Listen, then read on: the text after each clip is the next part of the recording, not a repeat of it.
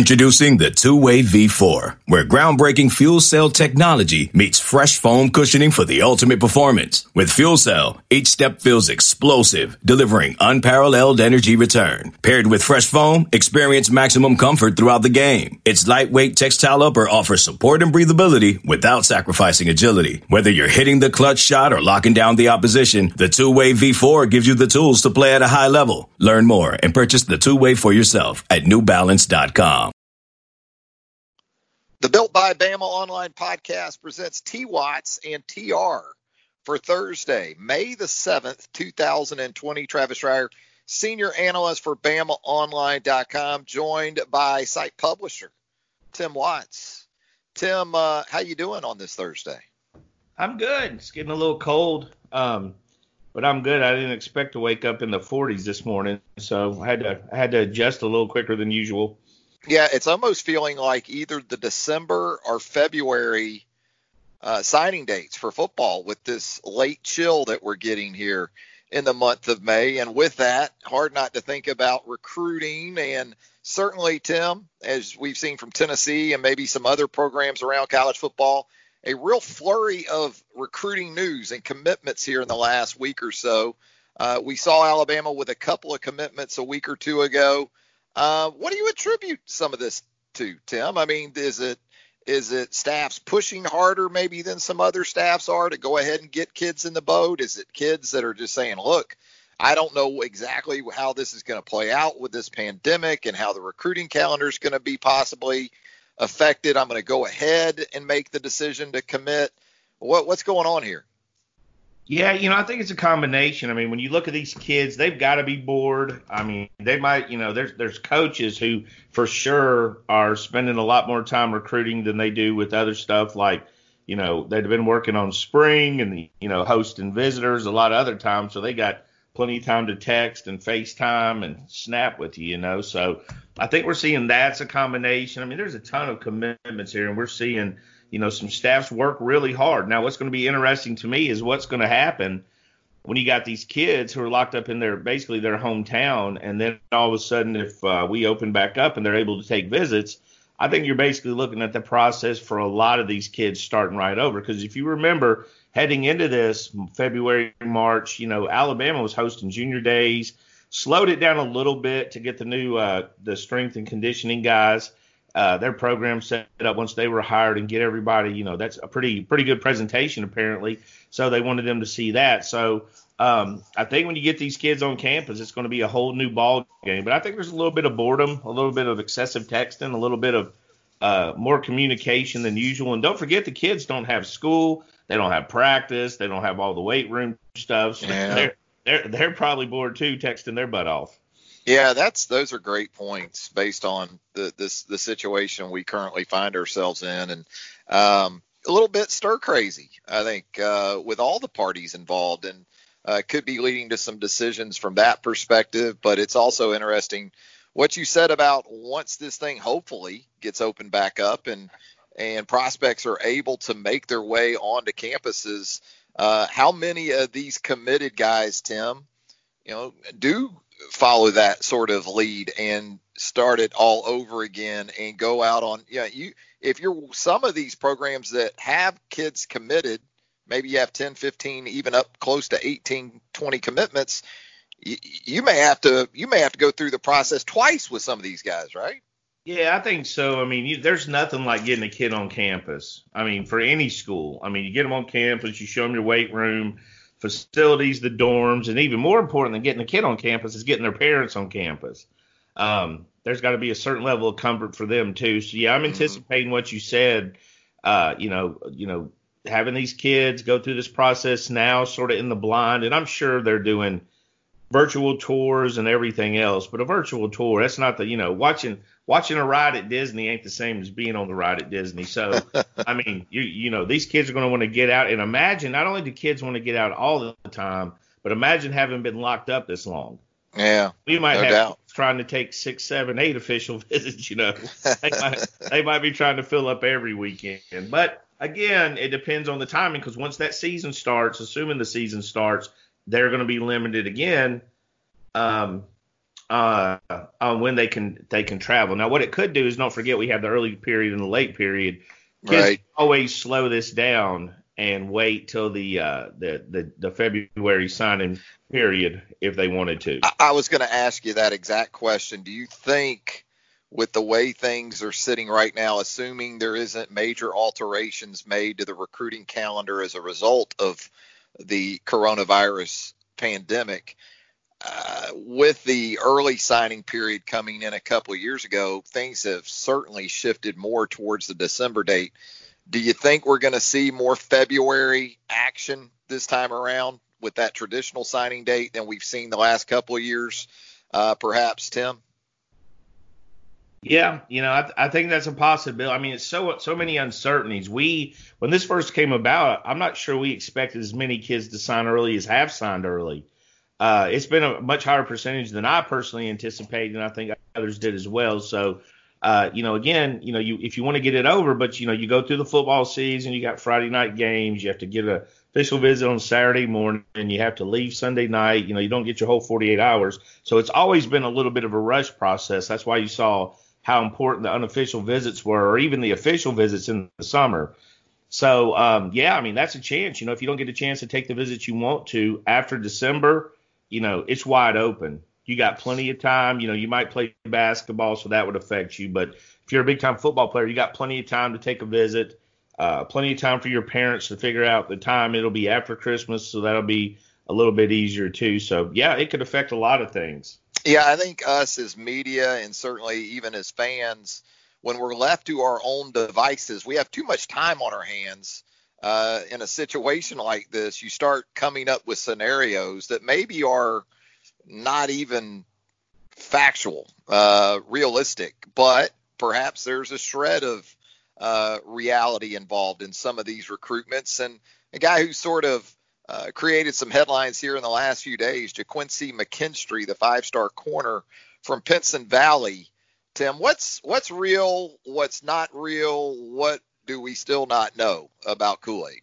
There's been a lot of rumors, surrounding the guy, and it's not surprising. The kids that are more quiet, it's not like, they call him Kool-Aid, and it's not like he's super quiet, but he doesn't say a lot as far as his recruitment. I'd say he's more of a private guy. He doesn't talk a lot as far as about himself, but he talks. He just, he doesn't say a lot about his recruitment. So there's a lot of speculation. I'm not sure where the rumors come from. It basically takes one message board post or one thing to start a rumor. Yesterday it started, LSU was going to have a surprise commitment, and for some reason somebody associated it with McKinstry, and it sort of took off from there. But right now I think Alabama's did a good job. They always knew it was going to be a fight.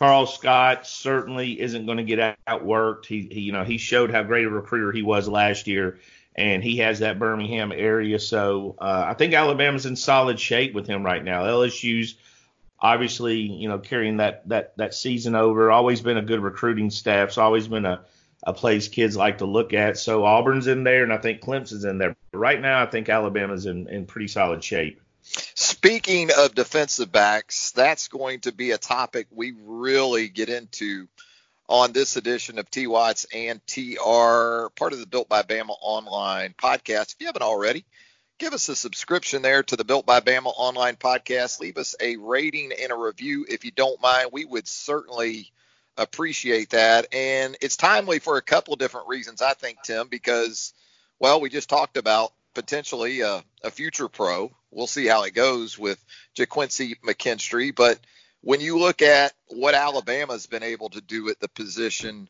certainly in the Nick Saban era, which is where our focus is going to be today, most recently, you got a couple of first-team All-Pros in Minkah Fitzpatrick and Marlon Humphrey from the 2019 NFL season. So defensive back play, man, and we're gonna go to the start of it, but here most recently, it seems to be Minkah and Marlon that are carrying that flag as much as anyone. Don't forget Eddie. I don't know it happened so quick, but Eddie Jackson was the highest paid safety in the NFL at one point. I don't know if somebody gave somebody else a new deal the next day, but Eddie's been another one that's been really an impact guy. A guy we loved.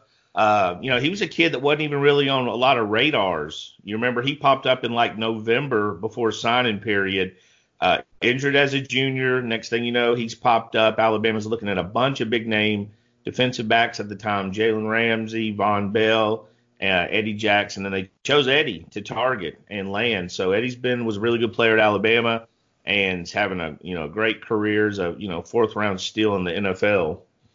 No doubt about it. But we're going to get back to sort of the start of the Saban era.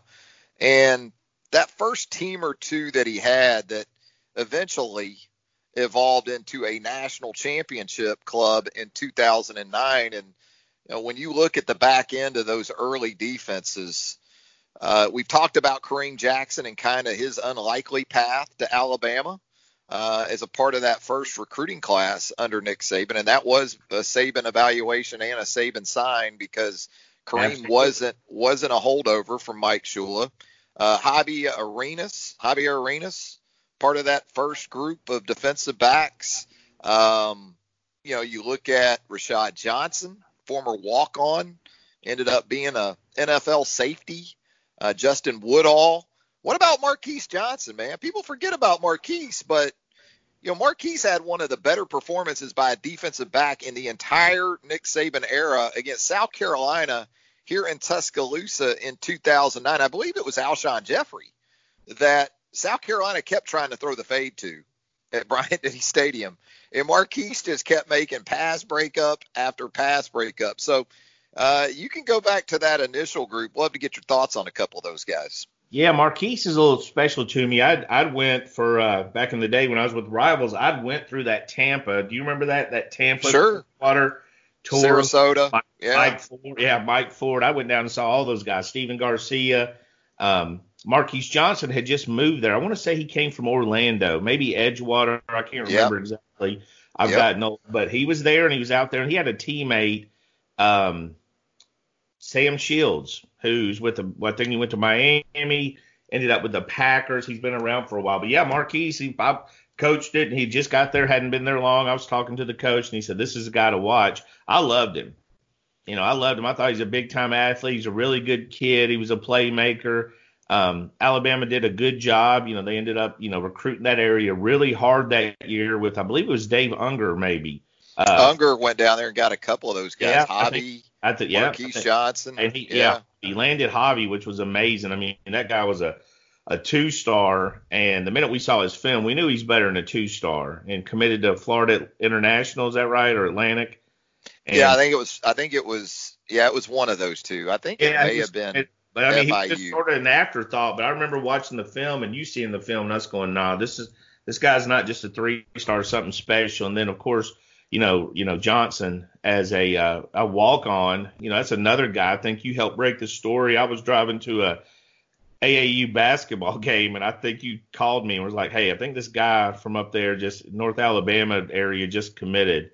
And we started digging into the story. But yeah, sort of a pretty eclectic group. You know what I mean? You look at those guys, sure. Kareem, again, what a great evaluation, like you said, at one of the prep schools. I don't even know if they exist anymore. Alabama went in and got him. Wasn't a lot known about a lot of these guys, but, good job by the former staff, but definitely a great job of the Alabama staff developing these guys. Marquise Johnson, if you go in the UA record book right now, and passes broken up in a game, most passes broken up in a game, Marquise Johnson tied with John Mangum, the former Alabama corner.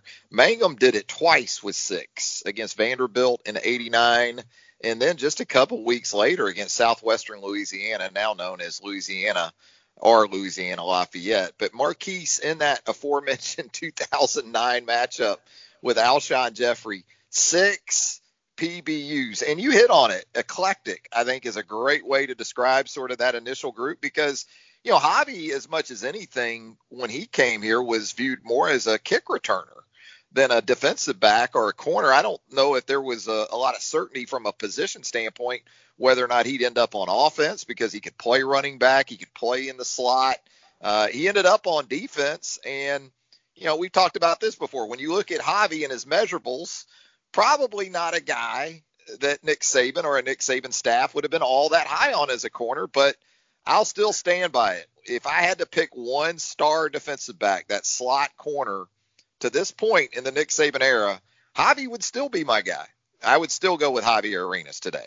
There was something special about him, that work ethic, just the way, just how hard he worked at the game. I mean, it was hard not to like him. You heard all kind of stories about his work ethic and him getting after. He was a talented guy. He wasn't a 4-4 guy. For his size, he had physical limitations, but man, that guy was strong, and he was smart, and he was a hard worker.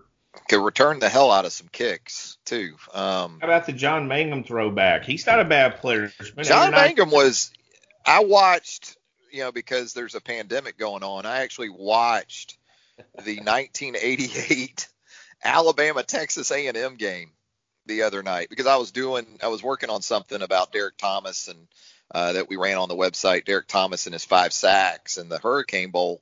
And watching John Mangum in that game, I mean, that guy was a player at the cornerback position. Went on, played in the NFL for quite a few years. Yeah, Chicago Bears. Yeah, he was there for a while. Yeah, but excellent group. Sort of like an island of misfit toys. They were so good together. Individually, it might not have impressed you, but when you put them together, and then the thing they had just a tremendous work ethic. Javi was a really good blitzer too. Javi coming off you wouldn't have thought it, but looking at him, but as good a blitzing star defender as Saban has had for sure, in my opinion. Rashad Johnson was actually a running back, if you remember. Actually had a really good A-Day game at the running back position while Shula was still here. I talked with Chris Ball once the decision was made to move Rashad to the defensive side. And I asked Chris Ball, who is now the head coach at Northern Arizona, was the defensive backs coach here at Alabama at the time. And I asked Chris about it. I said, what do you think about Rashad? And he goes, I don't know if he's going to be a corner or safety, but he's going to be a starter at Alabama in the secondary. And Chris hit that one, no doubt about it. So, that's sort of an initial group. And Justin Woodall, at the time that Alabama signed him, this is one of those guys that we go back to from the Shula era. It was a big deal when Alabama signed Justin Woodall. And that kid, let me tell you, you talking about a kid that, they say just don't give an F. Justin didn't care about nothing. And, he's right in the middle of Oxford. Yeah. And I remember this country.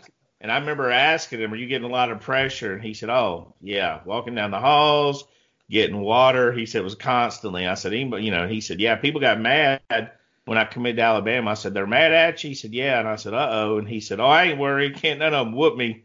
He's like, he said, can't none of them whoop me. Let them try. I mean, that guy knew right away.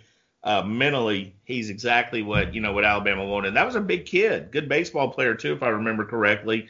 Good baseball player. Yeah, there's talk about him going in the major league draft. Big kid, funny guy, and again, like you said, right in the middle of Oxford. Not an easy pull for that staff. Another one of the former players you see out there now who's sort of gotten into the individual instruction business too, working with defensive backs on a private basis these days is Justin Woodall. So that was kind of your initial group that got you through that 2009 national championship. You sprinkled in Mark Barron a little bit, from the safety position. Dre Kirkpatrick then follows suit. You get D. Milner on board, Tim. I think you really started to see the fruits of that 08-09 season, not just in your defensive back recruiting, but recruiting across the board. As we know, the 08 class historic on multiple levels, but you get Barron, you get Dre Kirkpatrick, you get Milner, and the biggest, I guess, luxury of all that was those were 3 in-state guys. Oh yeah, absolutely. It was a great run there. Mark, you had colleges who had different opinions on what they were going to do.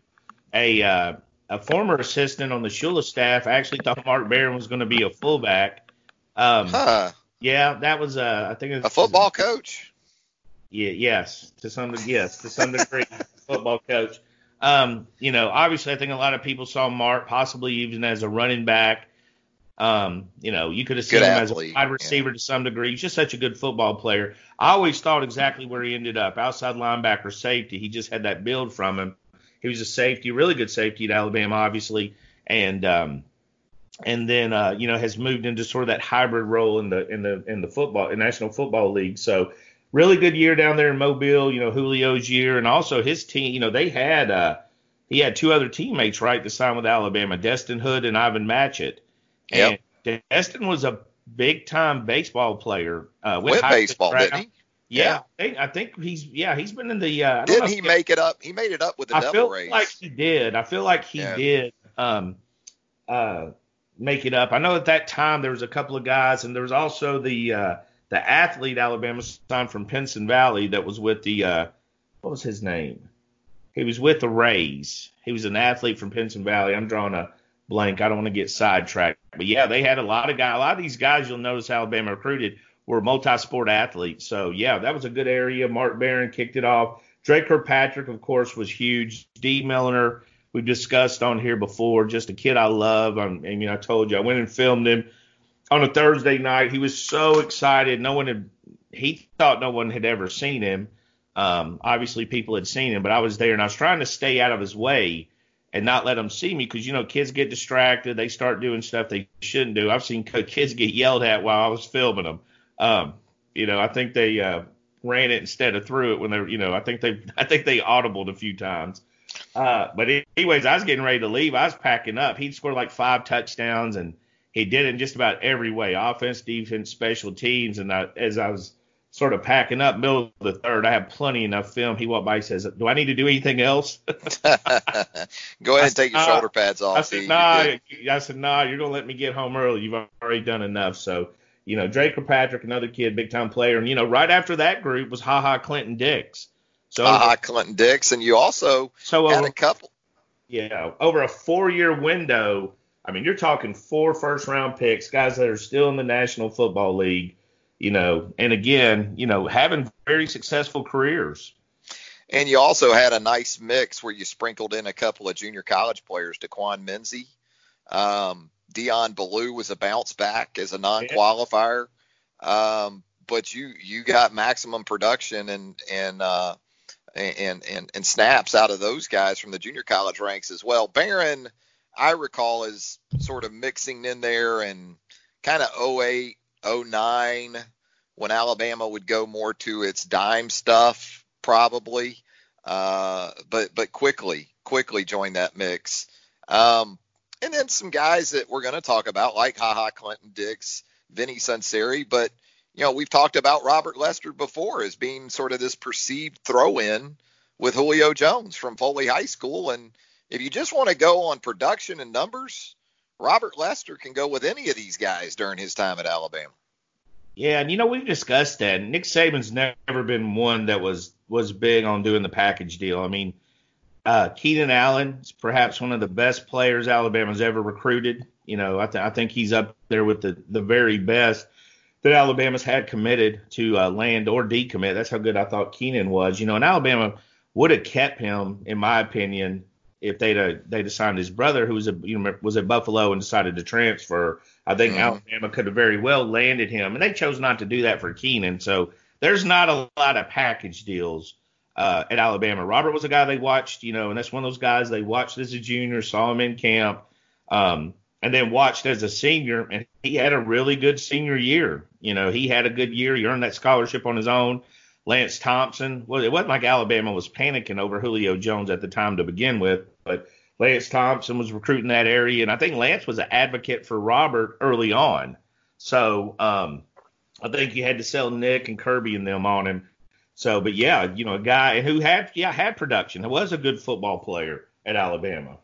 Undrafted free agent, but stuck with the Carolina Panthers there for a while in the NFC South. And, you see this with the in-state guys, Mark Barron, Drake Kirkpatrick, Dee Milliner, Dion Ballou was an in-state guy before going JUCO and bouncing back. Robert Lester from South Alabama. But then you start to see. Okay, picture this. It's Friday afternoon when a thought hits you. I can spend another weekend doing the same old whatever, or I can hop into my all-new Hyundai Santa Fe and hit the road. With available H-Track all-wheel drive and 3-row seating, my whole family can head deep into the wild. Conquer the weekend in the all-new Hyundai Santa Fe. Visit HyundaiUSA.com or call 562-314-4603 for more details. Hyundai, there's joy in every journey. Kind of in parallel with the rest of the roster, Alabama starts getting into the other areas of the Southeast and really starts moving to other areas of the country from there. Clinton Dix comes in from Central Florida. Landon Collins, you go and get out of Louisiana. Cyrus Jones Jones. Absolutely. Yeah, Cyrus Jones, who at the time, there was some question about exactly what position Cyrus would play. In fact, I think he started out here on the offensive side before becoming, as we know, a really good corner, really good kick returner. You talked about Eddie Jackson from the state of Florida, Minka from the state of New Jersey. Got pretty national pretty quick there from the defensive back recruiting perspective. Anthony Averett as well. You had Sari. He was from Ohio. I think he ended up finishing his senior year in Tuscaloosa, but he was from Ohio. Played with Trey DePriest. Definitely from that Maryland area. That what is that area called? The Mid-Atlantic. The DMV. Yeah, the DMV. DC, Baltimore. You get Cyrus. You start looking at Minka and Anthony Averett from that Northeast area. Bama's always went pretty hard in Florida. So you've seen guys like Ronnie Harrison. You've seen Eddie Jackson. Of course, Texas with the Tony Brown. So, it went more national. I mean, you saw that sort of that kickoff from Barron being drafted high, Dre being drafted high, D being drafted high. You saw all that pay off, and, Clinton Dix sort of led the way with that, getting that big, getting him from Orlando. Texas is an area that Alabama has worked over there pretty well. Additionally, although when you think about maybe the top defensive backs that Alabama has had, Jared Maiden here recently was a Texan, but they've worked the Lone Star State pretty good too. Yeah, they did. Bo Jackson was there for a while. He did a good job. Don't forget Kendall Sheffield. Yeah. Who was going to be a good player at Alabama and, transferred and all that stuff and was really good at Ohio State. So they had a good little run there. Tony Brown was a huge signee. Yep. That was a huge deal, and it was really quiet. A lot of people assumed Tony, and I think it was logical. I mean, he had a sister at LSU. LSU was doing a great job with defensive backs. They'd been on him very early. And, I think a lot of the assumption was he was going to LSU. And I felt like that for a lot of the process. I knew Alabama was in there. But talking to the mom, a lot of times it's the weirdest person that can tip you off a recruitment because you can't really listen to what a kid says. If you have kids, you can't really trust because they're so emotional exactly what they're saying. Parents are a little bit different. I remember mom telling me he needed that discipline. And the two names she specifically mentioned was Urban Meyer and Nick Saban. And she mentioned Nick Saban a lot. Mom was big on that. And I think she was a big influence on getting Tony. Came down to the wire. He kept it pretty secret. He's one of those guys that committed at his All-Star game. So, it's a pretty big deal to get Tony, a freak athlete. Still not sure. Tony's a little bit stiff, but, I mean, one of the freakiest athletes, a fan favorite. Tony's obviously one of the boldest, has one of the biggest pairs you'll ever see on anybody in the world. You had to love him. So it was a huge, huge get at the time, especially considering he was, they were battling LSU so hard. I don't know if Alabama's had bigger fan favorites at the defensive back positions than Tony Brown and Dre Kirkpatrick. Maybe Hobby. Hobby was up there. You got to talk about fan favorites. Yeah, just guys that play. Yeah, Dre just had that little, he was like that early on. I knew Dre from that Gadsden area a little bit earlier than some of these other guys. He sort of was shining early. Had a flair for the dramatic.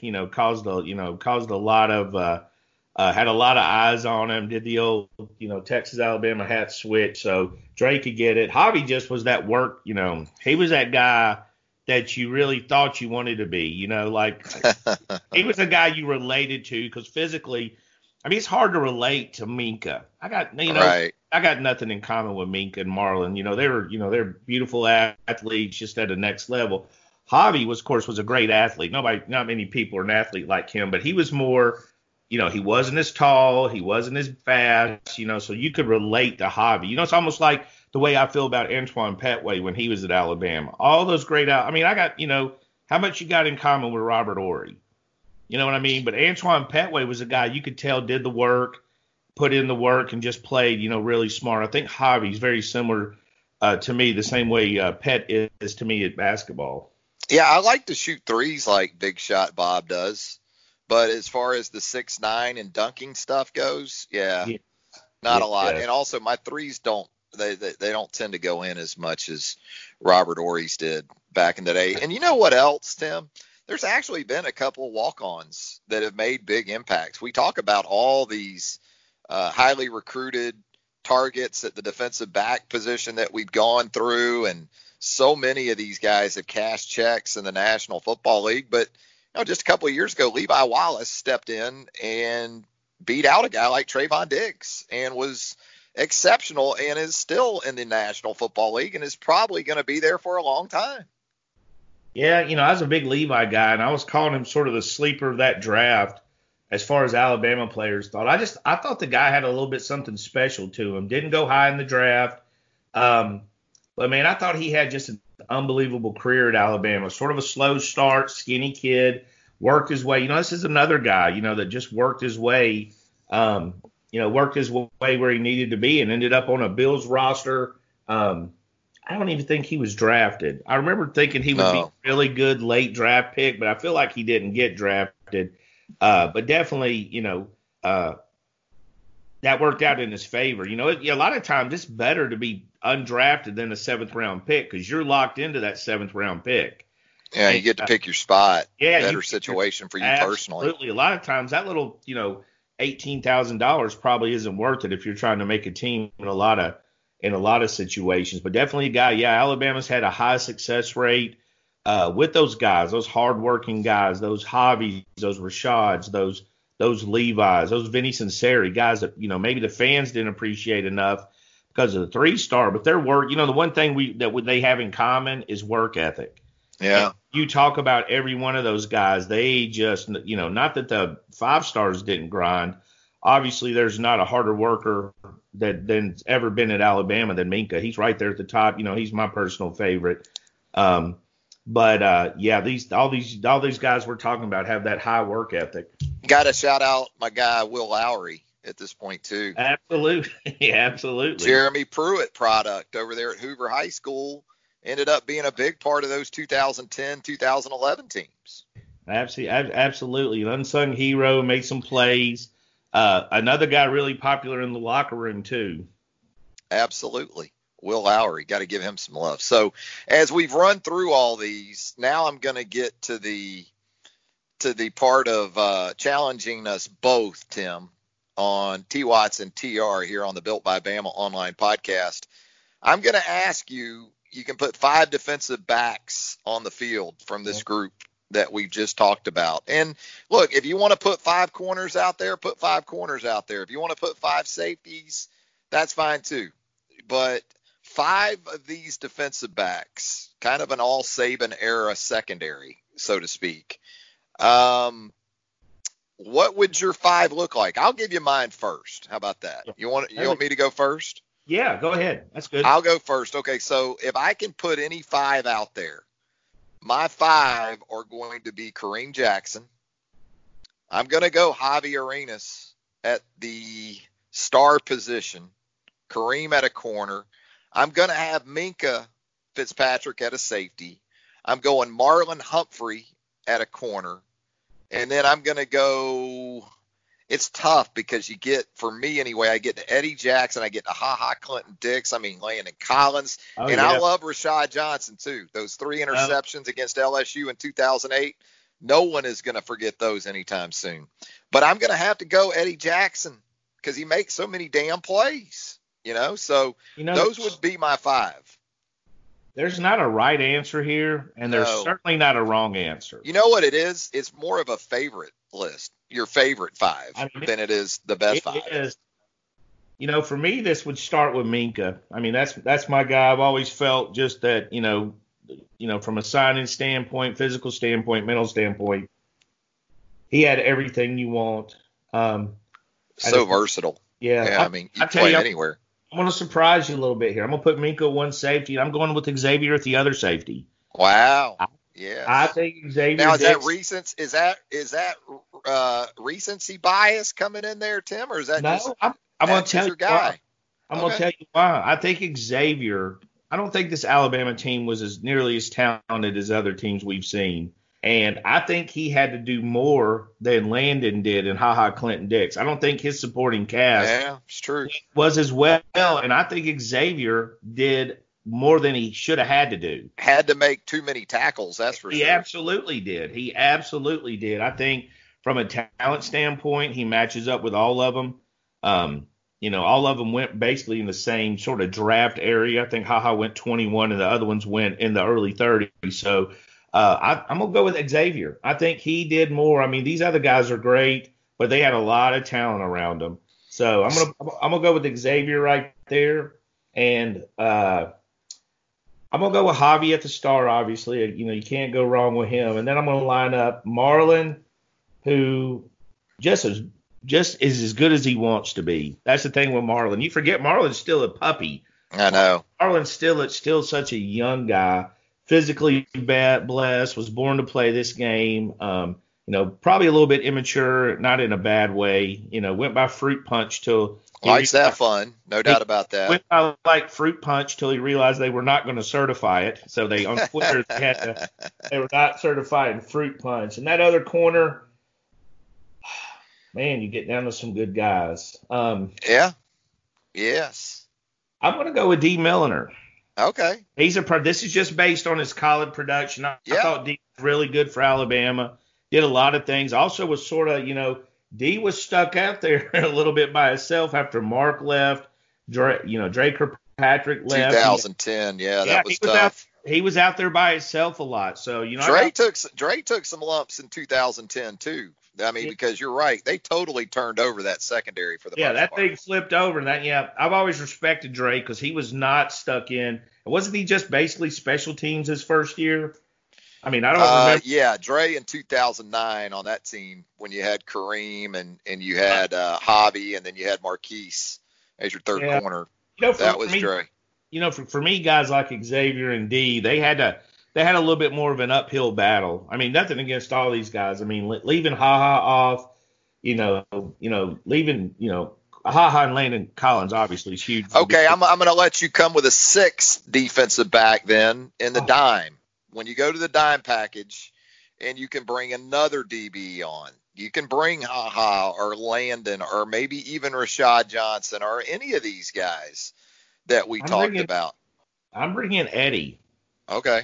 Yeah. I want offense. When they turn this ball over, when I pick this pass off, it'll go for 6. When we pick this pass off, when we pick up this fumble, this team's going to score. That's why I like this. My team, they're going to score fast, speed.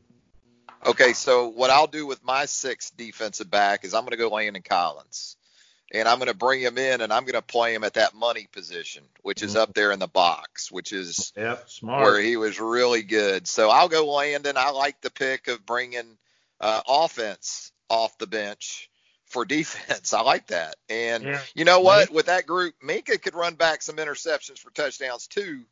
He had a couple in the one game against A&M back in 2015 for touchdowns. You got some guys that can score it once they pick it there with that group. Oh yeah. I love that. Eddie, I mean, nobody was better instant offense than Eddie. Of course he was offense. I always felt that guy could have been a little bit of a two-way player because he had so elusive, had such good ball, natural skills. His ball, like in the NFL. I mean, this guy scored touchdown like 2, 3, 4 games on defense. Who does that? Let me make this comp for you. I want to get your thoughts on this before we get out of these DBs.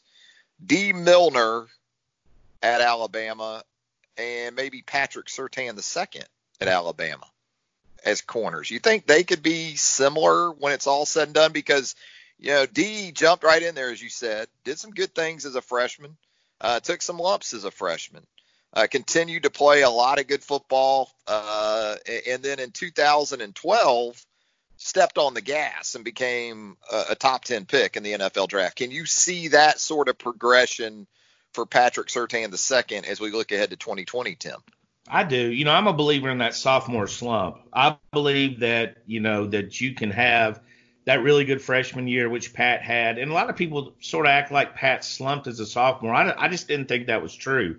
I thought he saw less targets at him. A couple of times he did get burned, but man, some of those catches on him were insane. It wasn't like good ball placement. Yeah, they weren't. It wasn't like they were running wide open and Pat was grabbing a hamstring, or falling down and grabbing his ankle. Pat was still on him. I think that kid's been training for the National Football League from the day he was born. Work ethic, silent killer, very quiet. So yeah, absolutely, I could see him launching up draft boards, especially after this year where you saw, and the NFL, I think this year tells you more than anything. It's still all about the 7-on-7. It is. A lot of cornerbacks drafted. You see a lot of wide receivers drafted. We're playing 7-on-7 a lot of ways. I don't agree with it. I'm still a give me Quinnen Williams, give me Derrick Brown, give me those disruptors. I think the best way to help your secondary is with a good pass rush. But yeah, the NFL's playing 7-on-7, and Pat's going to be right up there at the top when it comes to to cornerbacks, in my opinion. Mel Kiper Jr. already likes Patrick Surtain II pretty good. Mel came out with that initial top 25 big board for the 2021 NFL draft here in the last couple of days, and Mel Kiper Jr. has Patrick Surtain II, number 7 overall on that top 25, looking ahead for next late April. So there you go. Let's get into that mailbag. You ready to do it, Tim? Absolutely. Let's see what we've got in there. We had some topics that we tried to introduce to our great pals there on the roundtable. Of course, the premium message board of choice at BamaOnline.com. And as always, we got a nice response. We always appreciate that. We appreciate each and every one of those folks for taking the time to contribute to our efforts here. And a couple of the things we wanted to talk about with those subscribers and listeners. Favorite city to grab a meal in other than the one in which you live, Tim. And Crimson D247, he responds with Boston and San Francisco. Yeah, hard to go wrong with either one of those. Crimson D247 says his favorite place in Boston is a place called the No Name Restaurant. Best lobster roll he's ever had. In San Francisco, there was a place at Pier 39. Best clam chowder bread bowl, Crimson D247. I mean, when you think about culinary capitals from that genre, I'd say Boston and San Fran qualify. Yeah, I haven't been to San Francisco yet. We were supposed to go next summer. We're going to Europe this year as a family. We're going to California next summer. It's been pushed back, obviously. I have been to Boston, and the food's fantastic. I mean, it's really good. The lobster rolls, and you sort of think if you hadn't had it, how much difference can they're unbelievable. Yeah. No, it's that we ate at a place not far. I can't think of the name. It might be Neptune's or something like that. Not far from Fenway when we went and saw a game, and it was unbelievable. Their oysters are unbelievable as well. They're completely different than what I'm used to. I'm used to the beach oysters, and I'm used to eating them in New Orleans and Destin and places like that. So, when they came out and they said, we got these oysters and they were like $3.50 for one, I was like, shit, they better be some good oysters. And they were some good oysters, and they gave me a menu that blew me away because they had them in all the different, the different flavors or however they did it. It was really a good experience. Yeah, Boston is a lot of fun in general, and I'm kind of with you. I've been there twice, and both times the trip centered on Red Sox games. So I've probably spent more time in the Cask and Flagon, the sports bar right outside Fenway, than I have in a lot of the restaurants. But here's the thing about a lobster roll in Boston. A lobster roll in Boston better be good. That's like saying, well, barbecue in Alabama's good. It better be good. Pork better be good in Alabama, right? I mean, a lobster roll has to be good in Boston. Absolutely. But for me, where I'd go, I'm torn because you know how much I love New Orleans, and you can't really beat the food there. And there's so much, especially if you like Cajun, but it's more than that. Great steak places, they have everything that's great. And I would have bet New Orleans against anywhere in the world. And then I went to New York, and New York's different because you get great food and you can get it cheap. I mean, there's a place. No doubt. Yeah. The best dumplings we had was a small little place called Tasting Dumplings in Chinatown, and they were like $1.25 for 5, and they were as good as any we had. You can get ramen noodle. I never liked ramen noodles till I had it there, and it's it's a little different, that 99-cent thing my daughter eats. But I mean, New York City, for me, I think they're pretty equal dependent. New Orleans is very expensive. It's worth every penny. New York, I can get a great piece of pizza for $3. You can get just about anything you want, plus an expensive meal. So that'd be my top 2. I guess I'd like to break it down by breakfast, lunch, and dinner. If it were me, probably breakfast, I would do Brooklyn, right there at the bagel store in Williamsburg, Brooklyn. We've stayed there before. Great bagels. They say it's in the water up there in New York City. Whatever it is, it's great. Lunch, gosh, man. Lunch, I could do New Orleans or Chicago. Either order for me. New Orleans or Chicago for lunch or dinner. Cortino, an Italian restaurant. In Chicago, we absolutely love Giacomo's.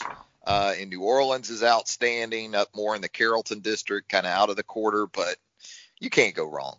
Can't go wrong with any of those. I should throw in the fact when we were in Italy, we were at Rome and Amalfi Coast. I never had a bad meal. I hope not. Which wouldn't come as a surprise to you. I completely forgot about that trip, but another one that matches up. I still think the places, I think it's just perspective. If you're talking Italian and seafood, those places were great. Cajuns, New Orleans, New York City, Chicago's got great food. Those beef sandwiches. Oh man, nobody really Chicago. They're great. I'd rather have that than the Chicago style hot dog or Chicago style pizza. Trust me. That beef sandwich. Give me the beef sandwich. Yeah. It is like it's a great thing. So Chicago's a great place to eat as well. We've also got in the roundtable mailbag shouting out Big Sur, California. It's scenically, you're not going to beat Big Sur. There's no doubt about that as you move up the California coast, getting up there close to Monterey and in that area. Absolutely stunning and gorgeous. Now, I don't know how this happened, but I feel for Bama Man for JC because he's asking for stock advice from us, and I'm not the person for that. If you had a pile of cash right now, what stocks would you buy? I don't know what Coca-Cola's at, but I would probably always buy Coca-Cola. But that's not really my area of expertise there, Tim. Yeah, I do not do stocks. I have no advice there. I know I've been watching it, and it seems really scary to we got a couple of friends of mine I'm in a group text with that discuss it. I personally wouldn't invest in it right now. I think it's almost a crapshoot up and down. I think it's a good way to lose a lot of money. So me, I err on the safe side, and my stock goes in the bank account. That's my best stock right now. Keep it in cash for now. It would be my advice too. Bama Man for JC also wants to know what travel brands are we loyal to and how you earn points with them. You got a travel brand, airline, hotel, card that you prefer that you is kind of your go-to there, Tim. No, not really. I'm Marriott Hilton guy. I'm Delta guy, and I roll up that Amex on the Delta because I get those Delta points and everything to go with it, I'm a best deal guy, but I do have a credit card. Like I have the Capital One Venture card that was really great. They had to deal with Hotels.com, and I'll tell you a funny story. So I got all my hotels for this trip. We're going to Europe for 19 days, and I got points for it, got the points, used them on flights, used them on everything. Well, when I had to cancel it all, I looked up and I was negative 80,000 points. What? No, I'll send you a screenshot. What is this, Jeopardy? Dude, I'll send you the screenshots. The funniest thing. Jeopardy points. Well, I got the points because I got 10 times because I went through Hotels.com. I got you. And you're talking 18 nights of hotels. So then I use those points to do other stuff like get flights. Now it's all going to even out at the end of the day. But the 10 times points I got, I only paid, one time for them. So, I got a negative. It might be negative 78,000 or roughly because I used it. But I have got, I don't even know. I think I book a $200 flight and it cost me $800. I've used Booking.com in the past and established an account with them, and they seem to have a pretty decent sort of loyalty program with Booking.com. But when the middle kid went to Hawaii, I had to get in on the Delta stuff and anything like that to try to make it work. We literally run everything through Southwest and Delta cards because you get all the points, But that's a smart move. Yeah, we do that. We have a couple credit cards we still use, but I'm not married to any. We like the boutiques. It just depends. When I'm with the kids, we usually need a suite, so a bigger hotel chain's usually good to us. If it's just me and the wife, we're more like those smaller boutiques. It's a little bit easier, but with 6 of us, we usually have to go to the bigger ones. No doubt. Hey, as we get out of here, Tim, you've been asking for some professional baseball of any kind. The Korean Professional Baseball League is on ESPN. Have you been staying up till midnight to watch first pitch? No, here's what I do. I tape it every night. There you go. And have it for breakfast. I do. I tape it every night, and I watch it during the day just like I'm watching a Cubs noon game. I mean, every day. There you go. And, dude, let me tell you something. Those guys play baseball. Those guys. Nice stadiums over there, too. They are different. I saw a guy choked up like Chuck Knobloch last night with a leg kick like he was Bob Gibson batting. And this guy was not only swinging, he was stepping out of the box when he swung. And he slapped a single. We got cheerleaders wearing face masks. We have no fans. We got guys giving 100%. There's something really beautiful about their awkwardness compared to how we play the game. You see a lot more different batting styles. It's like it's filling the need for now, essentially, is what it's doing for you. I'm pretty sure I'm going to be watching this a while. I used to watch guys like Yu Darvish and Ohtani when they pitched. I'd find it and watch it on a live stream. So, no, I like this kind of baseball. To me, it's we're so cookie cutter. You remember when we grew up, guys shot like, Jamal Wilkins for the Lakers, put it behind his head to shoot, or Jamal Silk Wilkes. Yeah. Dave Parker batted. We have so many weird stances. Now our kids, including my kids, have been trained to bat one way. So it's almost like every batter's the same. There's not really Kent DeColve. There's not really high Willie Stargell. Yeah, so you're Carl Yastrzemski. Yeah, we're sort of cookie cutter. Nothing's wrong with that. It's great baseball, and it's fundamentally sound. But these guys are a little bit different, and I find it fun to watch. Well, we hope each and every one of you have had fun listening to us today on T-Watts and TR. Tim, as always, we appreciate the folks tuning in, and we certainly appreciate our great friends there at BamaOnline.com. Yeah, me too. Those guys, y'all been great during this, and they've kept us highly entertained.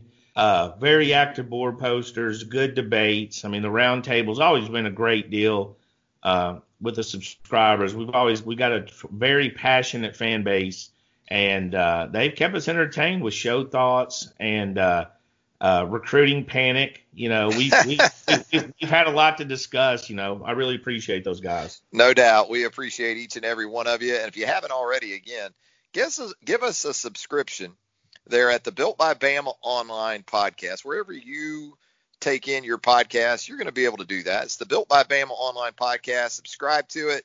Leave us a rating and a review. We would certainly appreciate it. For Tim Watts, Travis Reier, hoping you have a great rest of your week. We'll talk to you again real soon on the Built by Bama Online podcast. Thanks, guys. Should you ever set foot outside of them hotel, you will be shot. Don't miss the new Showtime limited series based on the international bestseller. For the last 4 years, I've been a prisoner. Why are they keeping you here? Starring Emmy Award winner Ewan McGregor. This is the brave new world that you dreamt of. Be very careful. You are still a prisoner here. Everything in this new world comes at cost. This is still my country. A Gentleman in Moscow, now streaming on Paramount Plus, only with the Paramount Plus with Showtime plan.